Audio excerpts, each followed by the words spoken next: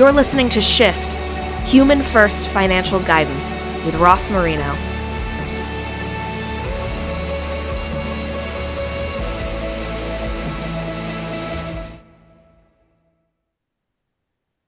Today, we are shifting the conversation with Andrew Hatherley. Andrew is the founder of Transcend Retirement and the host of the Gray Divorce podcast. And Andrew will be speaking at Shift 2024. Hello, Andrew. Hey, Ross. Glad to be here. So glad to have you on the show. You have a topic that is so important to talk about, needs to be talked about on podcasts, also needs to be part of any human first type of conference out there. And you're going to talk about gray divorce. And the first question that I want to ask about gray divorce, something I've been thinking about, is it just being talked about more frequently because people like to read about it and it seems like something we haven't heard of? Or is it actually increasing dramatically? It is increasing, Ross. I refer people to a study put out by Susan Brown and Yifan Lin back in 2012. It's an article called The Gray Divorce Revolution, and they did some pretty deep academic research on the increased rates of gray divorce. And as life would have it, I became a participant in the phenomenon only 3 years later in 2014, 2015 at the age of 52. So gray divorce is generally defined as divorce over the age of 50, hence the gray. But what they found in studying the rates of divorce from 1990 to 2010 was that among U.S. adults aged 50 and older, the divorce rate had roughly doubled for that group, and it even tripled for the 65 and older group. Just to give you an idea, in 1990, I think it's 8.7% of all people divorcing were over the age of 50, and by 2019, it was 36%, so slightly over a third of all people getting divorced were over the age of 50. The majority are still under 50, but the increases are really happening in the older population, 50 plus, and even more so in the 65 and up group. That's a pretty amazing jump when you think about it statistically. So it begs the question, did something change? Is there a cause now that wasn't around before? I mean, what do you think's causing all the gray divorce? Well, I think I've kind of narrowed it down to 5 key issues. And I think the first would be simply the acceptability generally of divorce in society. If we go back to the 60s, even 70s, it might have been more frowned upon socially. Certainly, the religious grounds against divorce may have lightened as well. But as this population has gotten older, they've seen changes in society that maybe when they were in their 20s and 30s, can't get divorced. But by the time they reach their 60s, 70s, and I'm even seeing people in their 80s, they realize that it's no longer such a taboo as it used to be. And another thing is, so many people over the age of 50, 60, 70, they're in the second and third marriages. And it's an interesting phenomenon, but the divorce rates are higher for second and third marriages than they are even for first marriages. I'm always kind of trying to dig a little bit as to why that's so, but it's pretty well documented. So with the older people coming out of second and third marriages as they get older. And of course, longevity. As people live longer, it becomes more likely that the marriage will break up, not solely due to the death of a partner, but also the choice of one partner to leave the marriage. And when we're talking about the choice to leave the marriage, I think of 2 other contributing factors. One is the increased economic independence of women. Certainly, women have enjoyed tremendous strides over the last 50 years, even the last 30 years, in terms of economic well-being. So increasingly, they have more economic wherewithal to make that decision to become independent. And I think a 5th point that maybe isn't as discussed as much is the personal development ethos or industry even in society. We can't go to a bookstore without seeing stacks of books on personal development, being the best you, that sort of thing. That, I mean, we had it 20, 30 years ago with Anthony Robbins, but now, I mean, we've got Brené Brown, Simon Sinek, Mel Brown. I mean, there's so much.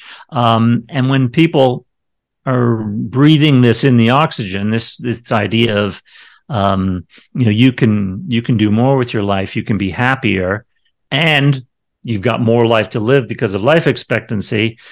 People are saying, okay, maybe I need to make the decision to, change things up a little bit. I've only got, if I've got 20 or 30 years left, let's make them a really good 20 or 30 years, and perhaps better than the 50 or 60 I've lived already.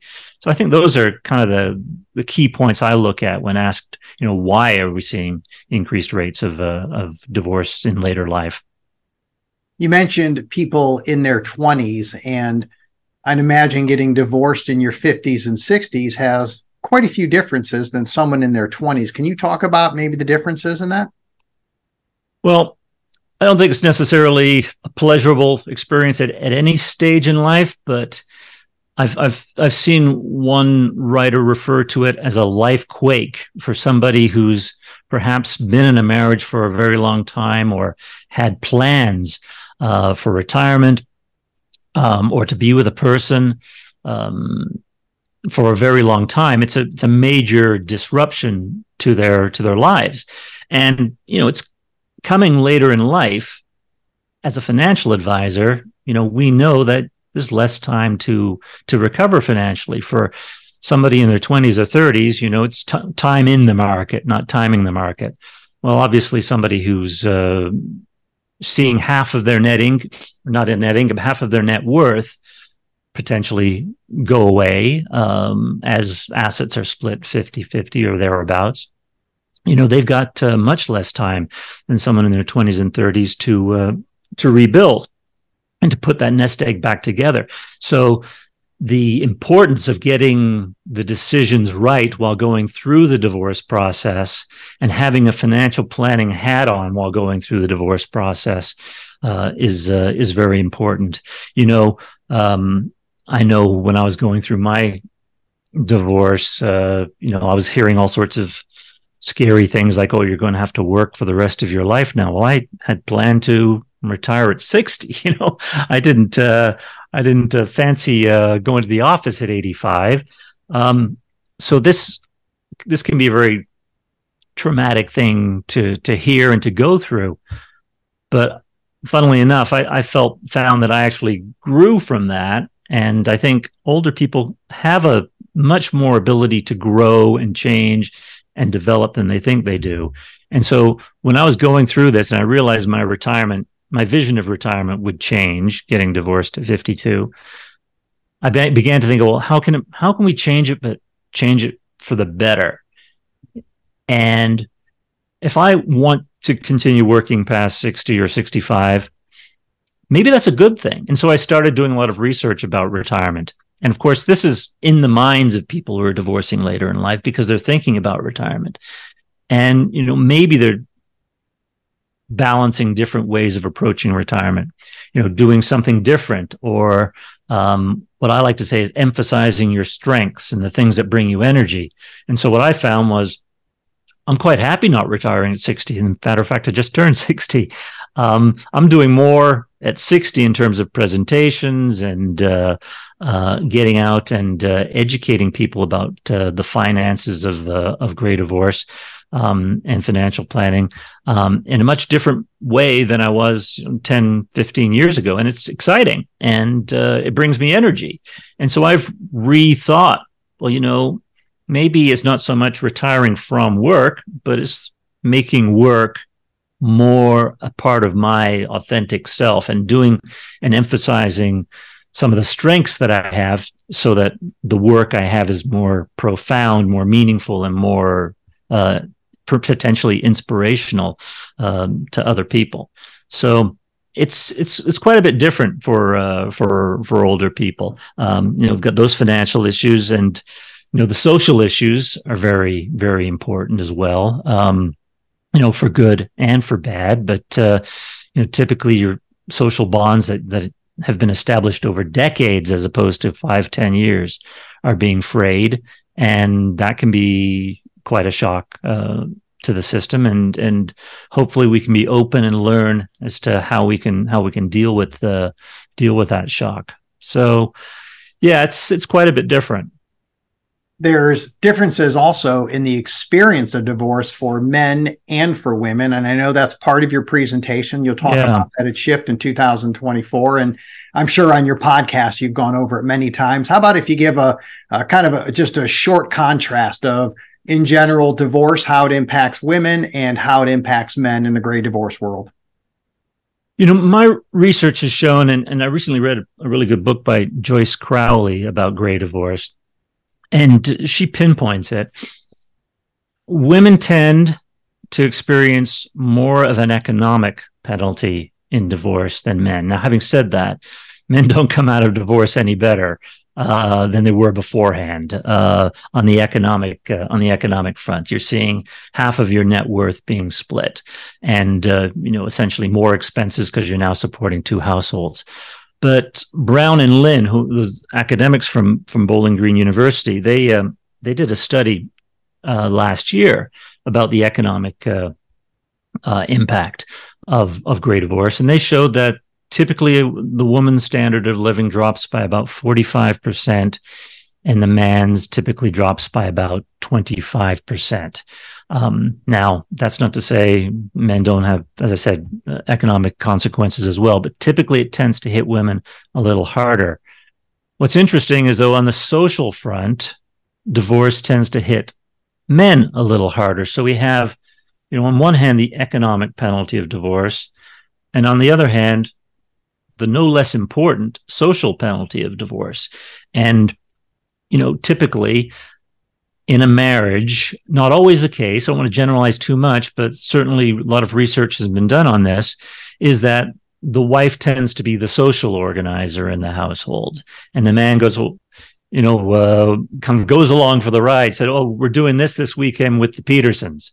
So, okay, but when after divorce, that kind of social coordination falls to the wayside. Also, men's relationship with the adult children tends to be more harshly hit, and that may be because of maternal bonds or any number of things that may be due to the reason for the divorce. But the male spouse's bonds with the adult children and friends tends to be a little bit more frayed. And men, for whatever reason, and I think it might have something to do with our nature and our biology, is that we find it more difficult to make friends with other men later in life.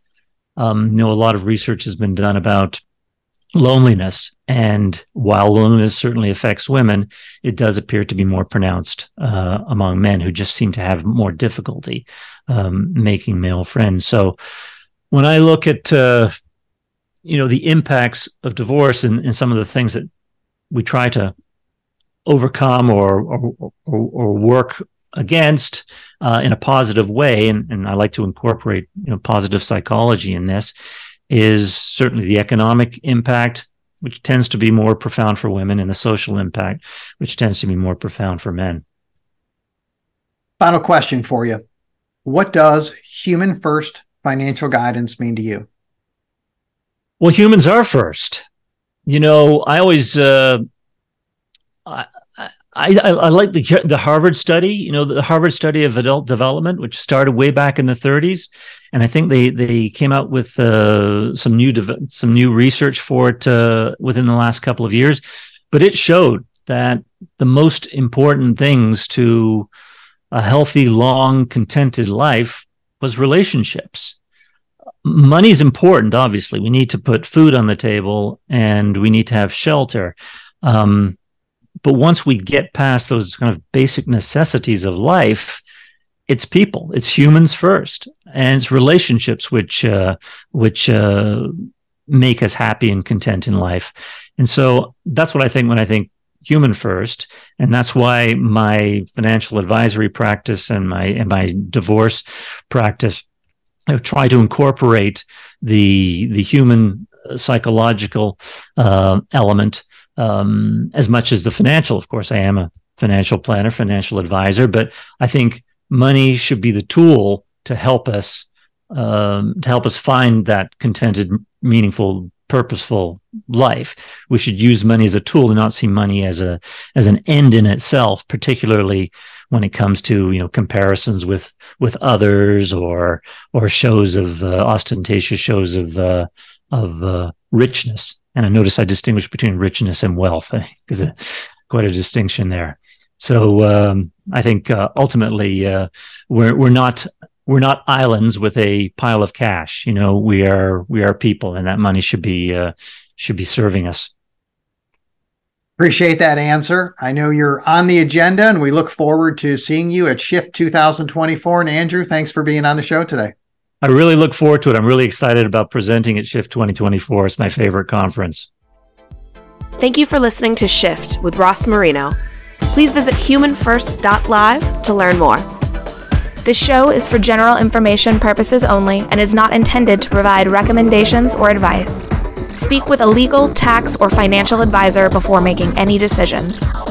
Past performance references are historical and do not guarantee future results.